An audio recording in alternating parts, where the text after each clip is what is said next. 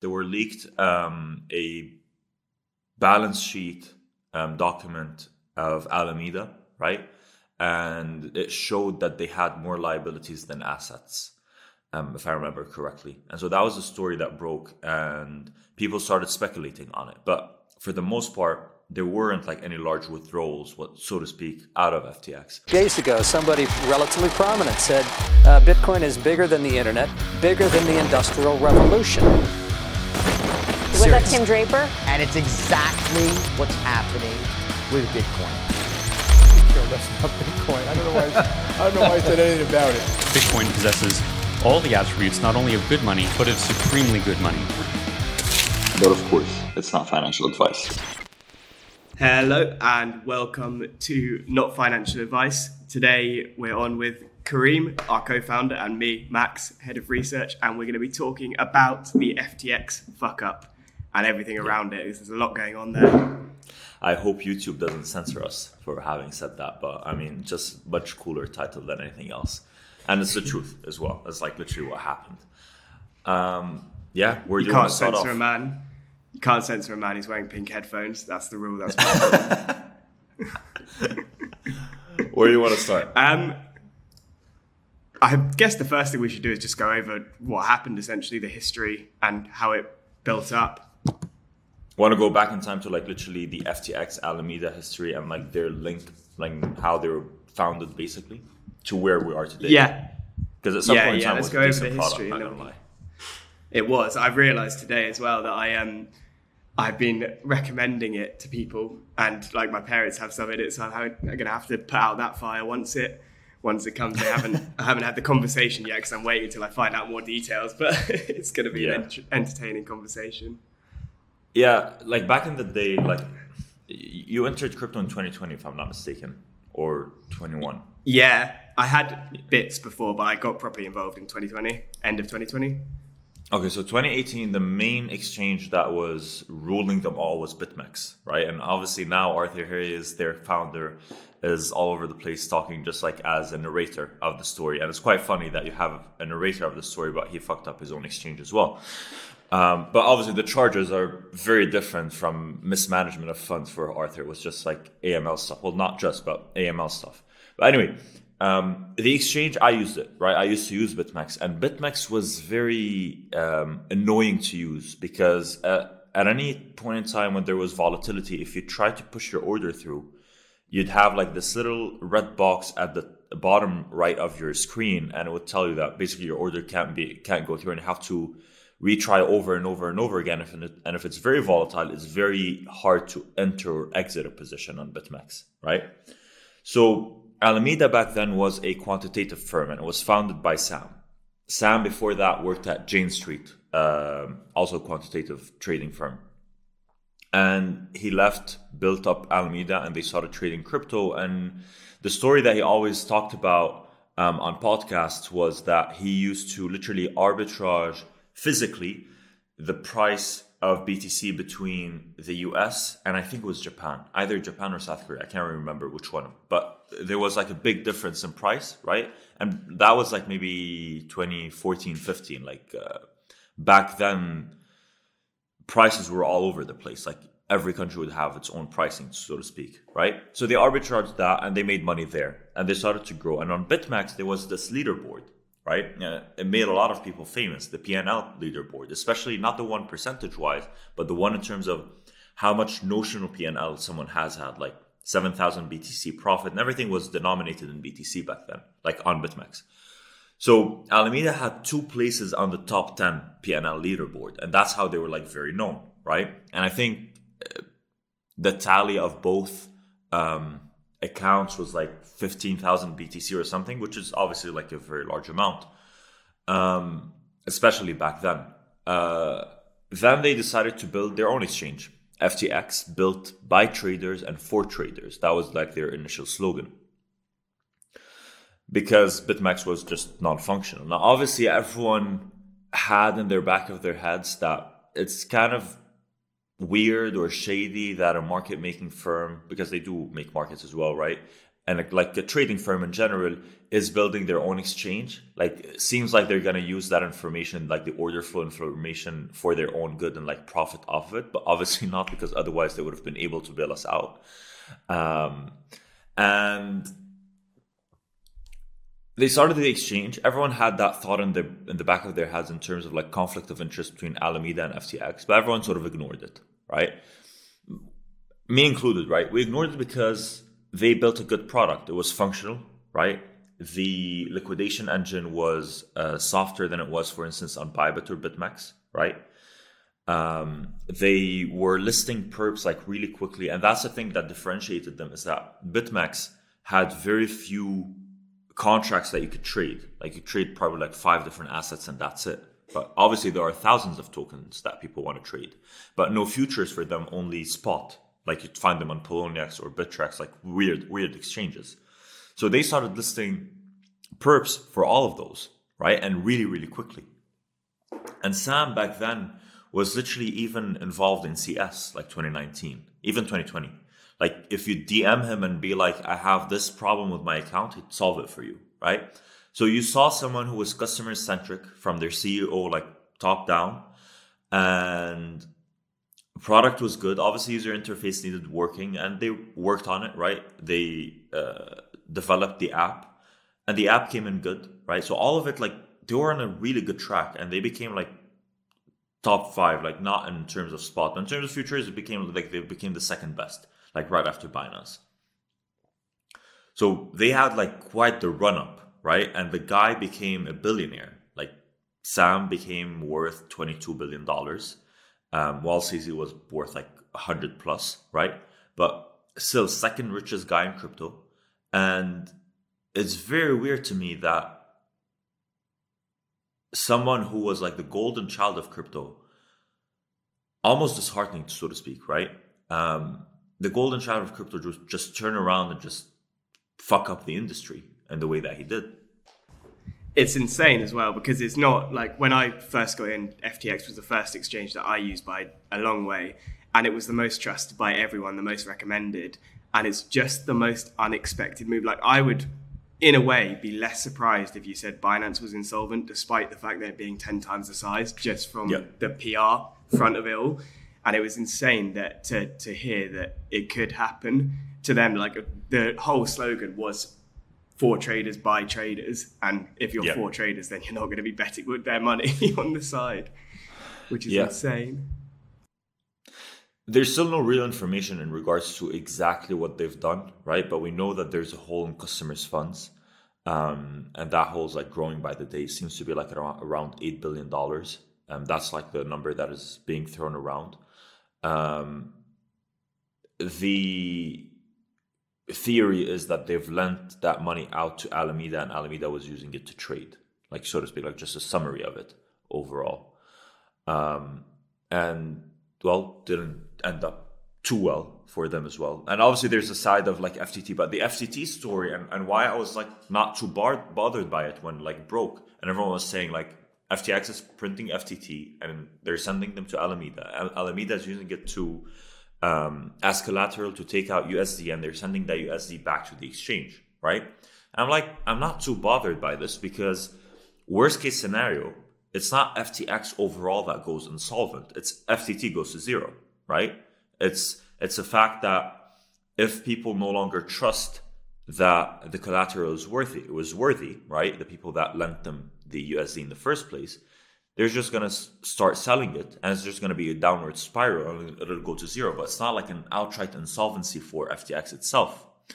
And then there was obviously the rumor that FTX would be insolvent. But honestly, I was like, the odds of that in my head were like less than a single percent of that happening. It's just like too weird, right? You just wouldn't expect it, especially at their size and their PR, as you said. But you know, they were stress tested and they failed. The move came as such an unexpected move. I remember I had most of my cash in there. The only reason I took about 80% out was because it was 2 withdrawals in Bitcoin and ETH. And I thought, if I'm telling people that they need to take their money out, who am I to not follow my own advice and just do that? So I took the main part out, but I left the rest because I thought there's absolutely no chance that it could be true. And it wasn't until I actually saw the withdrawals halted and then tried to withdraw myself that I thought it could actually be happening. I think that like everything surrounding on Twitter, we've seen so many false flags before that it came as a very unexpected move, even with kind of forewarning, because I wonder as well, how do you think the first kind of news came about and how it broke on, because we had people speculating. I wonder where that initial source came from, because from what I understand, it's a very tightly kept secret within the firm. In terms of how it circulated publicly or within the firm? Yeah, publicly prior to anything actually happening, really. It was CoinDesk. They were leaked a balance sheet document of Alameda, right? And it showed that they had more liabilities than assets, if I remember correctly. And so that was the story that broke, and people started speculating on it. But for the most part, there weren't like any large withdrawals, so to speak, out of FTX. It only became real once CZ stepped in and tweeted that they're going to be selling all of their FTT on the market, but they're going to do it slowly, right? At the same time, Caroline, who became like the CEO of Alameda, came in and said, we'll buy all of your FTT at $22 OTC, right? So you don't have to sell it slowly and wait for market prices. We'll buy all from you. And market price, when she tweeted that, was like $23 or $24. So quite a deal there, right? You're like losing 10%. By the time, a few hours later, price anyway went down to $22. So it was quite a deal, but I understand like obviously why Alameda was interested in buying it OTC, because it would save them. But at the same time, as much as CZ looks like the sort of white knight at the moment, I don't believe that he is. Like, it's not like Binance didn't do anything shady ever, right? It would be pretty, I don't know. From my side, I would say ignorant to say that they've never done anything shady, right? Like they've released products that were not customer centric by any means, and that's like the reason why I chose personally FTX over Binance, because I remember one of the things that you have to look at is, and like you've gone through options, right? But if a platform offers you the ability to buy options but not to sell them, right? So not to underwrite the options, that's shady, because that means they're just like pricing in whatever volatility that they want, right? They're putting in whatever premium that they want. And BitMEX did that back in the day with up and down contracts, and everyone like shit on them. But at the same time, there was no other venue. But when Binance did that, I was like, well, it's very weird that they're doing it, because it's just like it's not the most ethical. I'm not sure if it's still there, but it wasn't the most ethical thing to do. So yeah. Things like their liquidation engine as well, the way that it works is built almost against the people who are using that margin in the first place. They're essentially going after the money. Yeah, so FTX, like that's the thing. Like FTX is because they're future exchanges, like, and most people are trading futures on them. You really care about the liquidation engine, especially in crypto where everyone's like degenerately gambling, right? So FTX would only liquidate you like when they really, really need to. BitMEX used to liquidate you with a certain margin of safety just to ensure that they don't end up paying for your losses if there is no market to pick up your order. Like if you were long to sell your order, right? So they don't register a loss on their end, and it has to come out of the, what was it called? The emergency fund that they had, the liquidation fund, had like 30,000 BTC in it at some point. I can't even remember its name. But anyway, that fund, that emergency fund, basically. So FTX had the best liquidation engine out of all of them, right? Bybit has a horrendous one, for instance. And you can look at it, and it's very simple to look at without having to go through the documentations and trying to depict, okay, what model would be better and what not. Essentially looking at any high volatility day, right? And then calculating the percentage of volume that a certain exchange has, and then comparing it to the percentage of liquidations that they've had. And so Bybit, most of the time, they'd have like maybe 5% of the volume, but 15% of the liquidations. FTX would have like maybe 10% of the volume, but 8% of the liquidations. And so you could tell who's like a better liquidation engine. But obviously, that wasn't enough, like looking at it in hindsight now. What do you think of the theories that CZ came out here intentionally weeks, months, maybe even years ago, knowing that he has the equity and can, when the time comes, destroy his competitor? Look, they were not playing a clean fight anyway, and it sort of started with Sam trying to push to lobby for regulations that would be against, well, DeFi for one, but effectively Binance as well to some extent, especially in the US. So they would limit their reach in the United States market. So it started there, right? And there was one tweet where Sam was making fun of CZ and saying, can he even come to Washington? And that tweet was obviously deleted since then. So it was not a clean fight already. And you can think of it that, I don't know what if there were any previous events, but if there weren't, then Sam sort of started it, right? CZ then came in and he saw an opening, right? To say, like, everyone has doubts on FTX's solvency, no one believes it. And so he was like, in my opinion, he was like, okay, we can to some extent use this. We can limit our exposure, so on and so forth, to FTX and FTT and whatnot. But at the same time, we can migrate a lot of the money out of FTX into Binance, and that money will stick, right? And before withdrawals were paused, about 1.2 billion, give or take, was taken out. I don't know, I'm sure like there's more, but there's 1.2 billion that people accounted for on-chain that went from FTX into Binance, right? Now you can think market makers and whatnot, but like given the circumstance, you'd reckon like the higher probability is that it's customers' funds moving out of FTX into Binance. So he did a great move there, like business-wise. But at the same time, I think the acquisition part was also like, I don't think he intended to, like, thinking of it now in hindsight, I don't think that he intended to buy FTX, because everything is conspiracies. Like, there's no confirmed conversation whatsoever, but you can look at reputable sources, or well, at least what you think is reputable sources nowadays, and think that they've gotten like decent information, right? And I remember Kobe had posted that he received information that the initial call between Sam and CZ, Sam was telling him that the hole that they need to fill is like between $5 to $10 billion, right?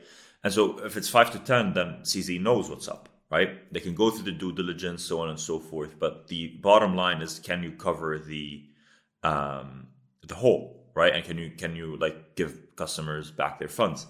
And at that point, I think the hole was about $6 billion. No, at $6 billion, they were like, we're out, we've done the due diligence, it's too big for us, right? But at the same time, if the conversation is true that Sam had told him it's $5 to $10 billion, then you can tell that, again, it's all conditional. The LOI the letter of intent that they signed, right, was non-binding. Obviously, it's just like a letter of intent, and they practically let FTX go out publicly and say we're insolvent, right? They made them do it themselves, and so at that point, they just destroyed the competitor completely. So I don't think they had the intentions of doing that. Now, Justin Sun is doing it again, but Justin Sun is not doing it for the sake of getting people to move to Huobi, for instance, right? I think he's doing it purely for the fact of like marketing, getting Tron back in people's mouth and making it popular again. Like, Justin Sun is honestly like king of marketing when it comes to like crypto. It's worth us going over what Justin Sun essentially is doing when it comes to this deal as well. Do you want to give us some insight into that? Well, the way I understand it is the only way you can withdraw from FTX is using Tron-based, Justin coins, right? So you can use TRX, you can use BTT, you can use JST, Sun, HT, Huobi's token, and am I missing anything? I think it was I think it's only the 5. Yeah. But at the same time, they have not said how much they're willing to pledge every week, right? They said that they will talk about it afterwards, right? So they may only allow like $10 million per week to withdraw. But if there's $6 billion in there, like technically you're not helping out a lot. But at the same time, he's pumped up the price of all of those tokens on FTX by a very significant margin. They all went up by 5x. Because when I saw the tweet, I considered it. I was like, okay, I have like a little bit of money left in there, right? Nothing significant. But if I can get it out, I can get it out, right? Like, why would I keep it in? And I considered that. But I went and I was looking at every one of those tokens' prices. I was like, I'm going to get 20 cents on the dollar, right? And I was like, I'll just keep it in there. I don't know. It'll probably be like a Mt. Gox situation where it goes like for a decade plus, right, before you see anything from it. But I just didn't bother like doing 20 cents on the dollar. But yeah, that deal is just literally getting marketing up for Tron.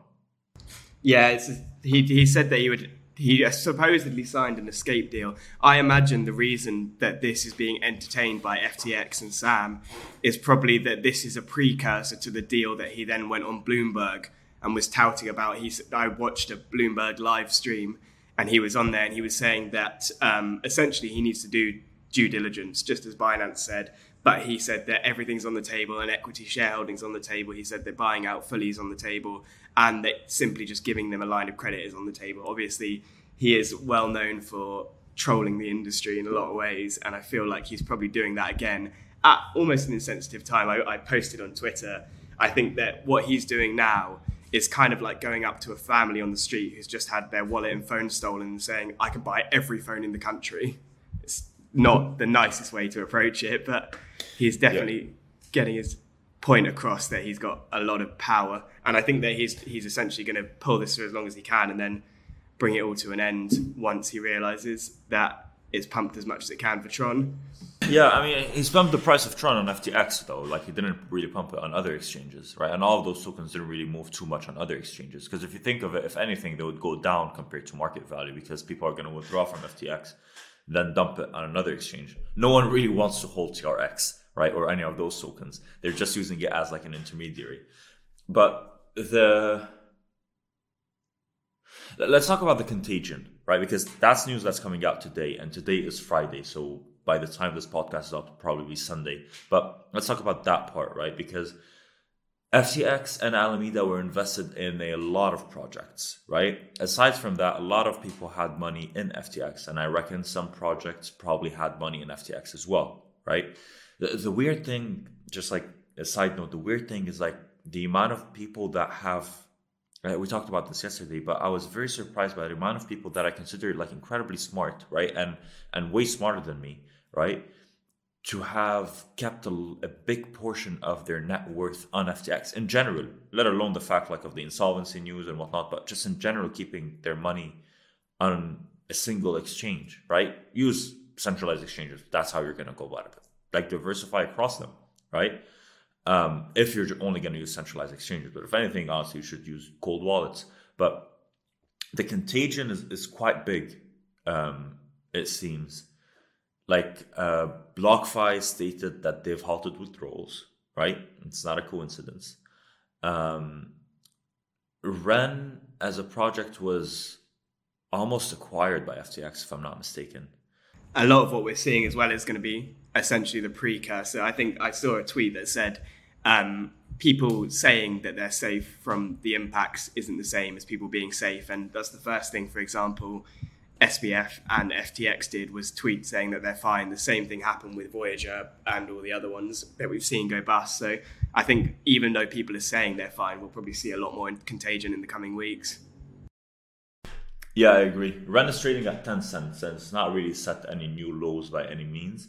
But I reckon if the news breaks out that, yes, they are insolvent, well, obviously, it would just like crash completely. But the problem with Ren, like in that particular example, that project, well, that company, let's not call it a project, is that there's a lot of Ren BTC in there, right? So there's a lot of BTC within their reserves as well.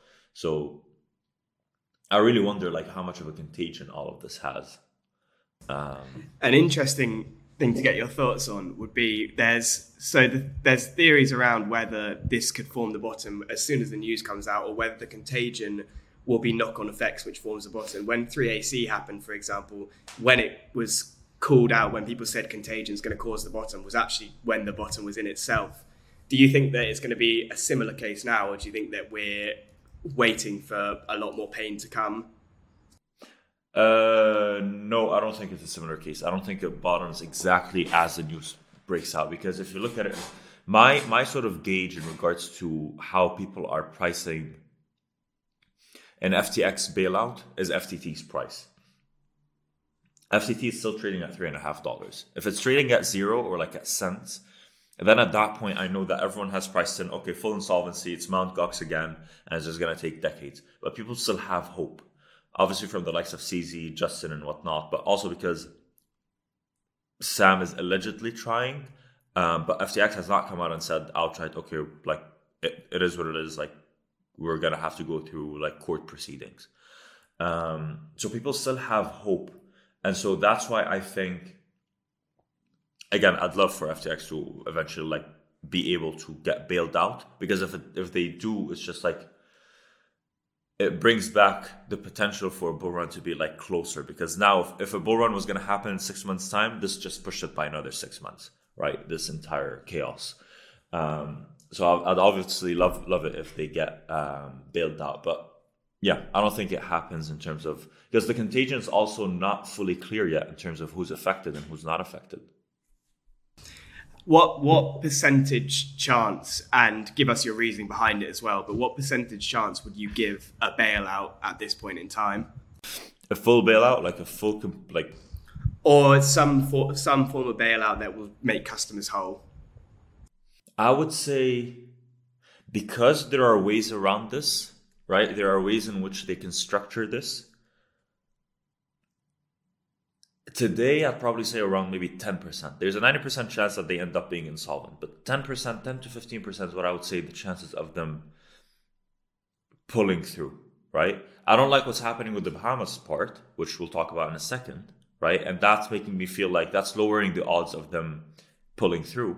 But if you look at other exchanges that have gone through this before, right? Mt. Gox happened a very, very long time ago. It happened 2014, 13 or 14, can't remember. Like I wasn't in crypto back then, so I don't know the dates exactly. But back then, they were like, no one thought of like issuing a token to make customers whole, or like raising funds through like a token sale and whatnot. That would be very tough for FTX because they already got a token, right? But for instance, like Bitfinex had a hole that happened because of a hack, not because of mismanagement of funds, right? But they issued the Leo token. They raised $1 billion through it, and that's how they made customers whole, right? And they structured the token in a way where the investors end up benefiting from Bitfinex's success. So they could structure something like that, because we were talking yesterday. If someone comes in and says, "Okay, here's $6 billion. What's the ROI on it?" For you to come in and pledge $6 billion, you have to have at about $100 to $150 billion in crypto. So you don't want to see that loss. So you pledging $6 billion towards FTX to make customers whole actually is positive for your portfolio, because it's a smaller amount, right? It's less than 10% of your portfolio. And you want to avoid market prices like dumping for a long time. That's the only way it makes sense. But I don't know anyone who's got like 150 billion in crypto. Like not even CZ, like most of his wealth is like in equity, like in Binance equity. What about when it comes to sort of FTX employee stories, and kind of there's a lot of rumors floating around about Sam and what's been going on over in the Bahamas? Do you want to give us some information on those and what you think, and how much you think the employees actually knew about the situation as well?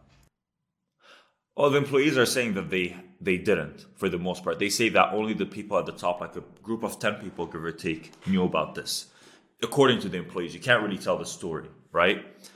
I reckon as long as you had access to the back end in regards to like the fund side, anyone who's like part of finances would be able to tell something's off here, because we're not fully, like we're not one-to-one collateralized, so to speak, right? Like we've got 10 billion customers' funds, but I can only account for 8 billion in terms of our reserves. So that's weird, right? It's like we're running on fractional reserves, which according to our bylaws, we shouldn't. So I don't fully buy it, but I do know that a lot of people were also victims of it. Employees of FTX were also victims of this, because at the end of the day, they had a lot of their money in FTX. They were paid on FTX, and yeah, like I buy the part where like majority of the employees were kept in the dark. So the Bahamas part, it's always weird in terms of which jurisdiction these exchanges are picking, right? Like BitMEX was incorporated in Seychelles, right? FTX chose the Bahamas. Binance for some period of time chose Malta. right? So this weird picking of jurisdictions is literally because corruption is higher in those countries. It's just the truth of it, right? And the way I view the Bahamas to be corrupt in that sense is that they've issued a freezing of funds for FTX digital assets, right? They froze their funds, yet at the same time, withdrawals keep on happening, but only for people in the Bahamas, right? That rule, like what country, like you're telling me that I've registered my FTX account as a UK resident, right?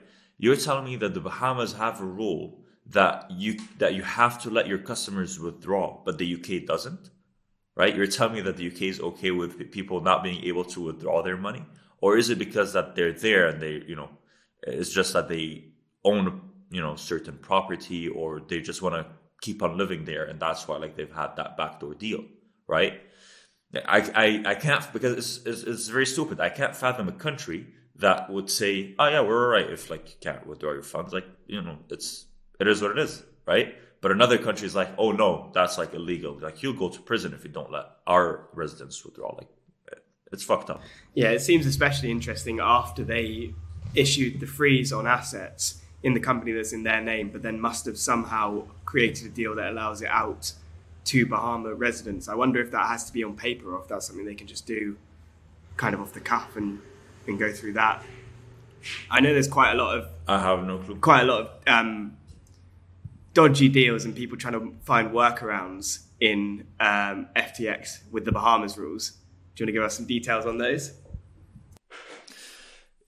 Yeah. So initially, when that news started coming out, before people knew that it was the Bahama rule, right? Let's call it just the Bahama rule. Before people knew about it, they were just seeing weird withdrawals coming out of FTX, right? And even us, we saw that, and we posted that on Instagram, for instance, in terms of stories. Like, it's weird that FTX like processed a 200,000 USDC withdrawal, for instance, right? Like for a single account. I thought withdrawals were halted. But then news came out and it was a Bahama rule. So what people started to do is either they knew someone who's a resident of the Bahamas and registered an account there, or already had an account and they started transferring funds to them so they could withdraw on their behalf, right? Because they're withdrawing to crypto wallets. So it's like a very easy circle. So in the past, like in any single exchange, right? If you're on Binance and I'm on Binance, if I want to send you funds and you send me an address that is on Binance, it'll be like an instant deposit, right? Same thing for FTX. It's instant. It doesn't go through the network. It goes like internally. And so FTX halted those internal deposits and withdrawals and transfers in general. The internal transfers, because otherwise it's just a way to stop people from trying to withdraw through the Bahama rule. And so people started circumventing that. The way they did is using the NFT marketplace, because NFTs value is in the eye of the beholder, right? So someone in the Bahamas would buy an NFT, right? Put it on the marketplace. Say, for instance, I'm in the UK and you're in the Bahamas. This is hypothetical, right? And you purchase an NFT on the FTX marketplace and you post it that you want to sell it. And say, for instance, again, example that I've got $1 million in FTX that I want to withdraw. So what I'll do is I'll just buy your NFT for $1 million, right? You get the $1 million, you withdraw it from me, you send it through to me because you're a Bahama resident. And so that's the workaround that people are using now after the internal transfers were halted. But I reckon maybe like they deprecate the FTX NFT marketplace because of that. Yeah. But one person in particular was very stupid publicly, if you want to talk about that. I have heard as well, just as an update for people listening, that they have now paused the NFT marketplace. There's no more trading going on in that at the moment. But yeah, definitely want to talk about Algod. Yeah, go for it. Go with the story. No, so there is a very well-known crypto trader who posted on his Twitter, which he has been using for many years, saying that if anyone is in FTX, an employee of FTX, he'd be willing to give $100,000 to process his KYC application. I think he realized how dodgy it sounded, so he made sure to clarify that he's already submitted everything. but is willing to pay someone to process it, and then he can take his money out. And he obviously got quite like a load of DMs back, because $100,000 is a lot of money, and I imagine quite a few scammers will be messaging him alongside probably a few FTX employees, if we're honest. And we do know for a fact that his did get processed, because we saw withdrawals on chain, and he posted afterwards saying it's all good. Essentially, his money has come out and his KYC went through. And considering the time and everything that's happening at the moment, I find it very hard to believe there's a team processing KYC. So I imagine it's probably through that money. I wonder if expediting KYC is a crime in itself if his identity is legitimate. I'm not actually sure. Well, again, that's like the hypothesis of saying that the identity that he's using is legitimate, right? But he deleted all of those tweets because he realized like it's a felony or like illegal. It's a crime to be bribing, basically. Especially when it's like a public case, like it's a case as public as FTX, because you're basically paying to publicly be in front of the line of other people who have funds or life savings inside of FTX. But yeah, I mean, I'm sure there's a lot of corruption happening. Like, I don't know how many employees they've got over there at FTX. A lot of them are salty about what's happened. A lot of them have, and righteously so, right? A lot of them have their life savings on FTX. They used to get paid, like FTX was like a bank account. Like, one of the things that I read that came from one of the employees at FTX, and he was saying that Sam promoted FTX like a bank for them, right? And it's like they even offered them, so they paid them through there, and that boosted them to create products in which they can pay for like real life things through their FTX accounts, creating FTX Pay, so on and so forth, right? And they even offered them like equity at one point in time at half the price, and up to 250K per person. And a lot of them from like senior level to entry level, all of them, like most of them at least, like end up buying equity, right? And so that equity, all of it is on FTX. Like, even if you go to FTX, I remember seeing that a long time ago, you'd see FTX equity, right? So I reckon all of the investors had FTX accounts as well, and their equity was in there. And same thing for all of the employees, their equity was on FTX too. So if someone has just lost their life savings and all of the money that they've had, because like an employee because everything is on FTX, humanly speaking, right? And I'm not saying it's ethical. It's definitely not ethical and morally wrong. But humanly speaking, I can understand why they would accept a bribe if they're able to, prioritize or expedite someone's withdrawal. I can understand it. Imagine if they've had like, I don't know, 200K in there or 300K in there, and someone just offered them 100K. They know the 300K is not coming back. So I can understand that happening, right? Again, not ethical, morally wrong, but I can see that happening. And that's how corruption happens overall in the world. Yeah, and I do think a lot of people will see it, because generally you have a self-focused view on the world. So most people who will be in that situation will kind of see it as them getting what they deserve back, getting their money back from the system. They won't think about, it won't even cross their mind that they're taking that money away from a line of creditors. It probably won't even be something they think about. And if they were to realize that, it would probably be a different story. But it's always so simple to view the world through like a self-focused view. And it's interesting. I know you mentioned, I hadn't heard about it until just before this when you sent it over in the chat, but there are some interesting rumors going on about Sam and what they do over in the Bahamas as well. So I'll start off with this. So I remember about a year ago, give or take, Nas Daily, the guy who creates videos about, the short form videos about different things in the world or different people in the world. And it's quite popular overall. And he did that for Sam like about a year ago, right, in the Bahamas. And it was titled the most generous billionaire on earth, because Sam was always saying that he's pledging all of his wealth when he dies to charities, right? 100% of it. And he was portrayed as a guy who drives a Corolla, who lives who sleeps on a beanbag, and is very low maintenance in general, and like doesn't splurge by any means, even though he's a billionaire. But again, maybe it's rumors, maybe it's true, maybe it's not true. I'm telling you what I'm seeing, right? But apparently he had $200 million plus worth of property in the Bahamas, right? And a lot of it was leased out. So he'd purchased the property, and anytime a new property came on the market, he would purchase it, especially like in a certain compound. I've never been to the Bahamas, so I can't really tell. I don't know like the area names and whatnot. But every time a new property would come onto the market, he'd purchase it, and he would lease it out to FTX employees, right? Sort of like the McDonald's model of buying the land and leasing it out to to people who will come in and do it like a franchise, right? Which, fair. Especially if he's giving them a good deal. But apparently he lived with another 9 people in the same house, all FTX employees, high level.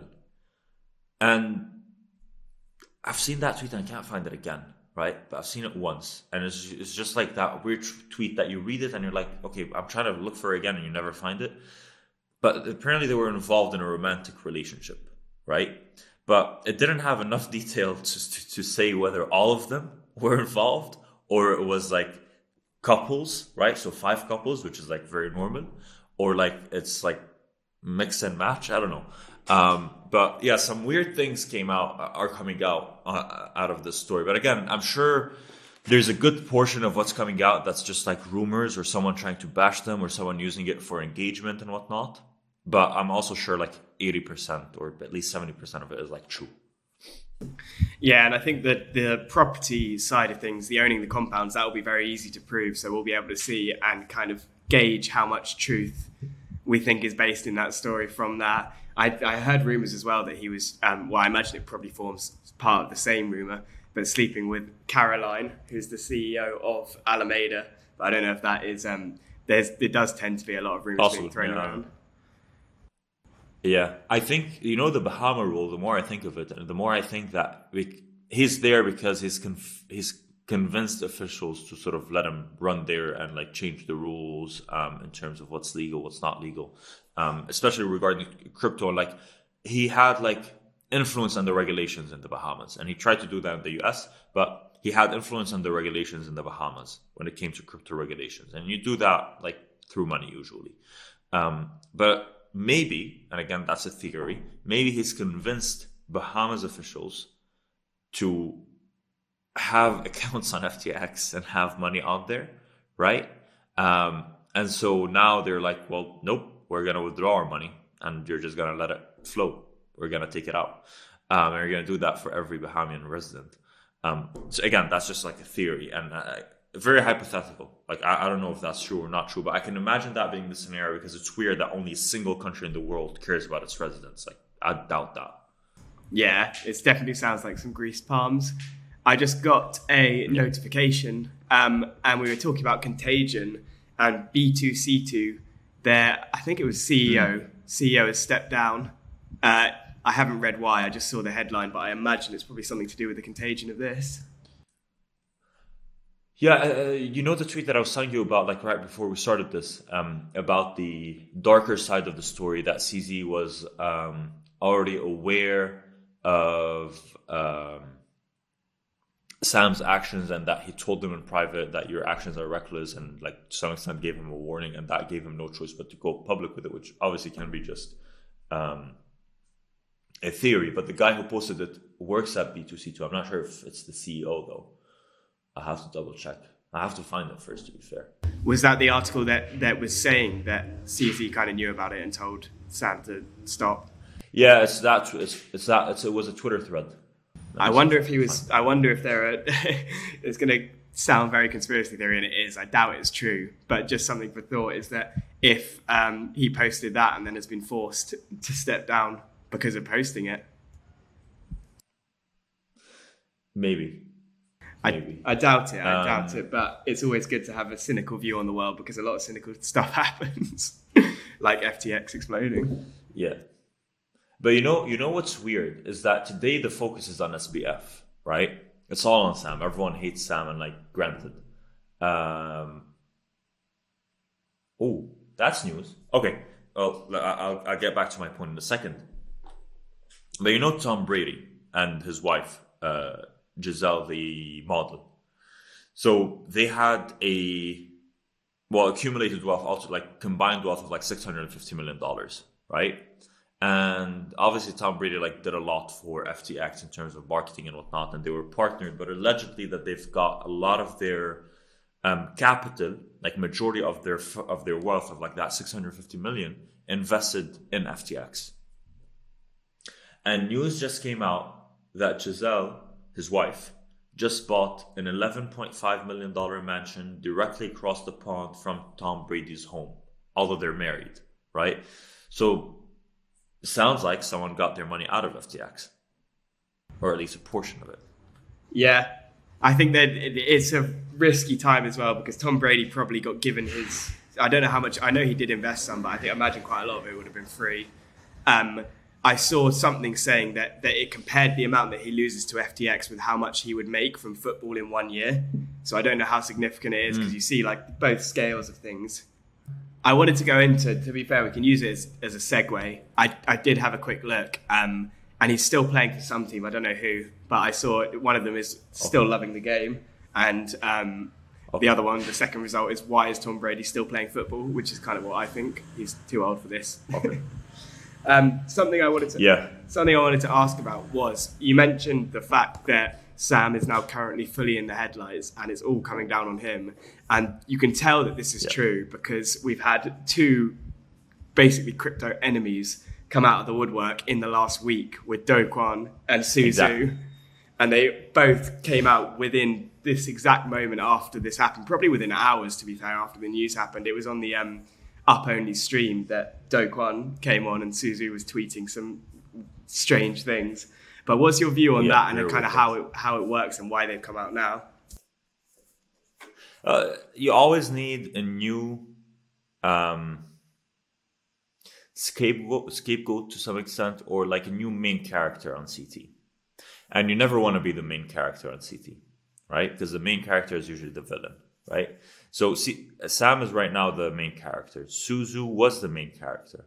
Well, became the main character at one point. And that's when Murad came back, right? Because Murad was also like had his fund be like blow up. But at the same time, like Murad lost money for his investors. It wasn't like an entire crypto contagion, right? But also the market was way smaller back then. So as soon as like Su could have come back, really couldn't have come back when Do Kwon became the main character, because it happened like at the same time, right? It all happened like one after the other.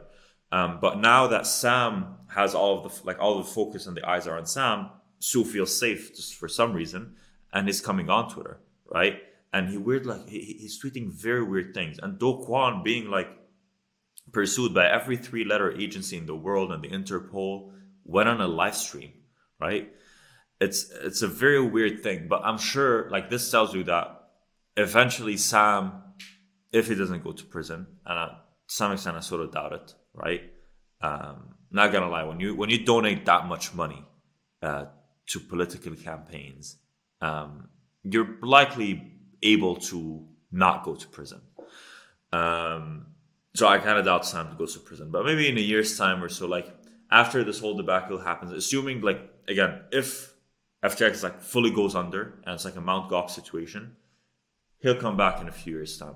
But not certain, because it's less of a Su Zhu, now that I think of it, it's less of a Su Zhu situation and more of a Mark Karpelès situation. Mark Karpelès was the CEO and owner of Mt. Gox, right? Because you've lost users' funds, you're never welcome.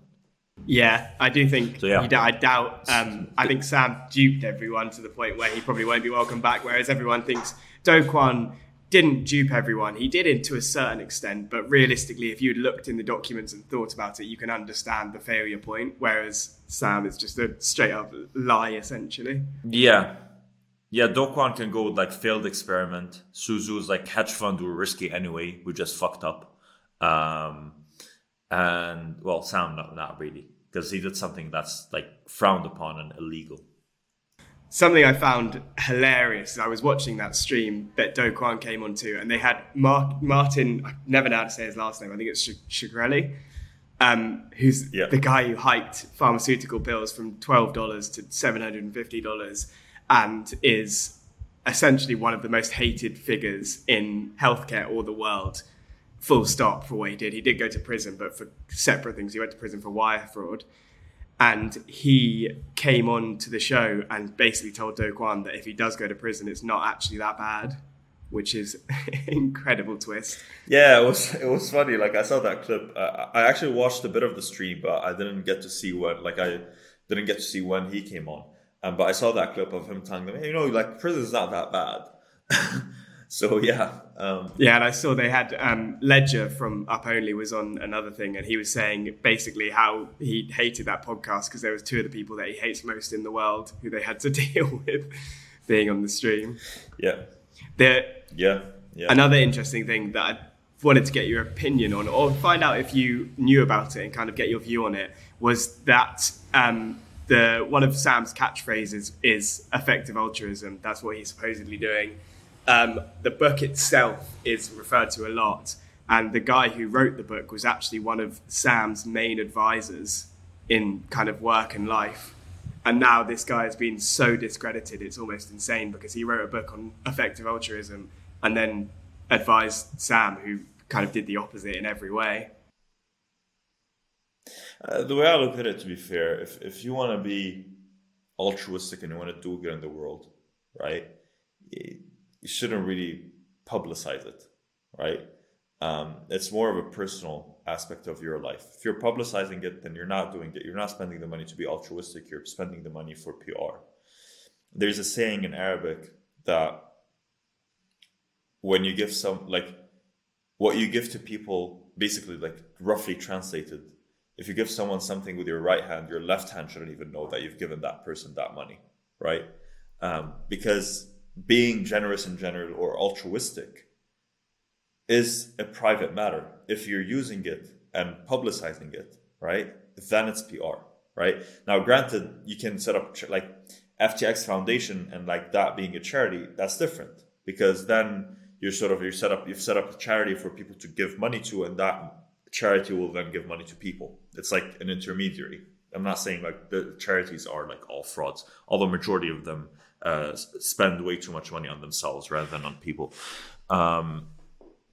But whenever someone talks too vividly about this, and maybe that was a telltale sign, right, that I should have paid more attention to. Like, what other people are saying is, if you look at Sam's progression health-wise, it was deteriorating severely, right? And that severe deterioration, especially as you step down as CEO, your responsibilities just go down drastically, right? Like he's put someone as CEO of FTX and someone as CEO of Alameda, so he's not really involved day to day anymore. But still, his health was deteriorating. He was lethargic. His blood pressure looked like it was through the roof. He was like discolored, so to speak, right? Even though like he claimed to be vegan. And that doesn't have to do with the discoloration, but has to do with like high blood pressure, like, because that usually comes from food and stress. Do you think this is a legal move? Do you think him stepping down as CEO is to kind of wash his hands of what was going on? Because there's obviously no way he didn't know about it, and he's essentially putting other people on the hook as well. If he did, I don't know, but if he did, as illegal as it is, right, it's a giga-brain move. What about we go on to kind of market impacts and what we're likely to see coming out the other side of this? Because there's obviously so many unknowns with what's going to happen next. We've got the contagion and we've seen a dump, but then our Cryptonaries thesis that we've been working with around the CPI kind of starting to recover on this print actually played out true, and it would have been amazing if we didn't have the biggest black swan in crypto history. Yeah, it's almost like God looked at us and was like, you're going through like so much, I'm going to help you out, right? Like that's how the CPI print felt. Like it came at the perfect timing, perfect day, right? And at the perfect rate. came in better than people expected. Expectations were 7.9, came in at 7.7, showing that inflation is starting to go down. So maybe the Fed starts to ease off, tightening in general, right? And that boosted the market. But really, it's a matter of seeing how this contagion unravels, right? And that contagion, to be fair, the market is holding up way better than I would have expected with like second top exchange, like going insolvent, right? Obviously, market is not fully pricing in insolvency yet. Like you can see that from the price of FTT. But even if it did, like would see like further downside, but what we'll probably bottom on the day, if there's an insolvency, we'll bottom on the day where it's like officially an insolvency, like, and there's no bailout, right? But to be fair, all of this can't really tell you about the short term, right? Like short term, just like I reckon my theory is, again, nothing that we say is not financial advice. Literally, well, nothing that we say is financial advice. Just like wanted to clarify need to clear that. And not have like any, need to make that clear. And literally, the name of our podcast is not financial advice. But anyway, I like putting out that disclaimer just in case. I think that we bottom on the day, if there's an insolvency, we bottom on that day, right? And if there isn't an insolvency and there's some sort of bailout, we rally on that day. And like bottom is set. Because the Fed pivot seems to be like closer for us. But at the same time, when are the midterms? Have they happened? Yeah, they've been. It wasn't. I haven't seen the full results, but I know it wasn't a red wash that people were expecting. So I think it was mixed results. Okay, so the fact that it happened, then it was a CPI print, so there's no like manipulation of data and whatnot, because like they're through with it.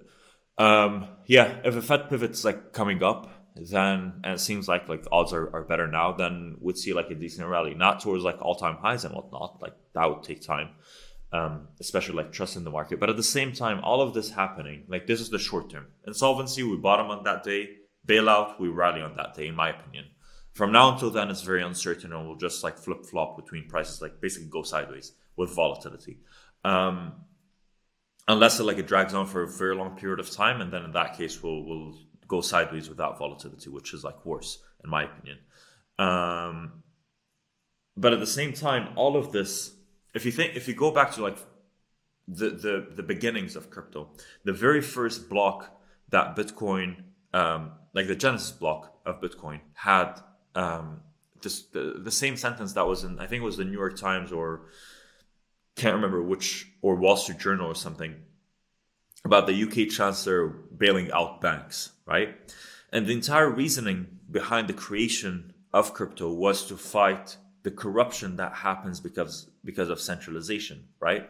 And unfortunately, we're seeing that same type of corruption happen in crypto centralization, right? Which you'd expect that at least in crypto centralization, you wouldn't have that because the principles are different, or like sort of the motto of crypto is different, maybe, right? But obviously not, because even though he was a billionaire, right, and FTX was doing very, very good, they still had greed, and they still wanted more. They risked more, right? Same thing with Suzu. The guy was a billionaire. Like they had 18 billion in the fund, or like 10 billion plus at least, and they still over risked. So I don't know like what status they were trying to achieve. Maybe like first trillionaire in the world, but like that's not how you do it if you wanted to do it. So the way I look at it, it's just human nature. Corruption ought to happen with greed. People give in to greed. Especially at higher levels of success, right? Because they want more, and achieving more becomes like a level of progress. And we know that without progress, if you don't feel like you're progressing, you feel like you're deteriorating and just feels like shit, right? So it's very obvious that we need to have decentralization, right? You cannot have ownership of users' funds. You should have self-custody. And we've seen that the market has spoken. Like the way I look at prices is like the market is speaking to us at any point in time. And if you look at DYDX, just one example, not a shill or anything, but DYDX performed like pretty good throughout all of this. And if you think of it, it's clear why it performed really good. Because it's like, okay, centralized exchanges are a complete failure, right? Because even though they're doing like they're building good products, they don't know how to manage funds, right? And yes, today it's FTX. And maybe Binance is like fully on point and they've got like all of the funds that they need to have and they're not mismanaging funds, right? But there's some sort of there's a vulnerability as long as you've got a human element in it, right? So that's where I think this, as bad as it is for crypto in the short term, is really good for DeFi. And yeah, DYDX price sort of proved it. So I honestly, I can view this as a net positive for crypto. Yeah, I think over the long term, we're going to see this play out over many, many years. Realistically, I think in the short term, the regulation that we see as a result is probably going to be painful.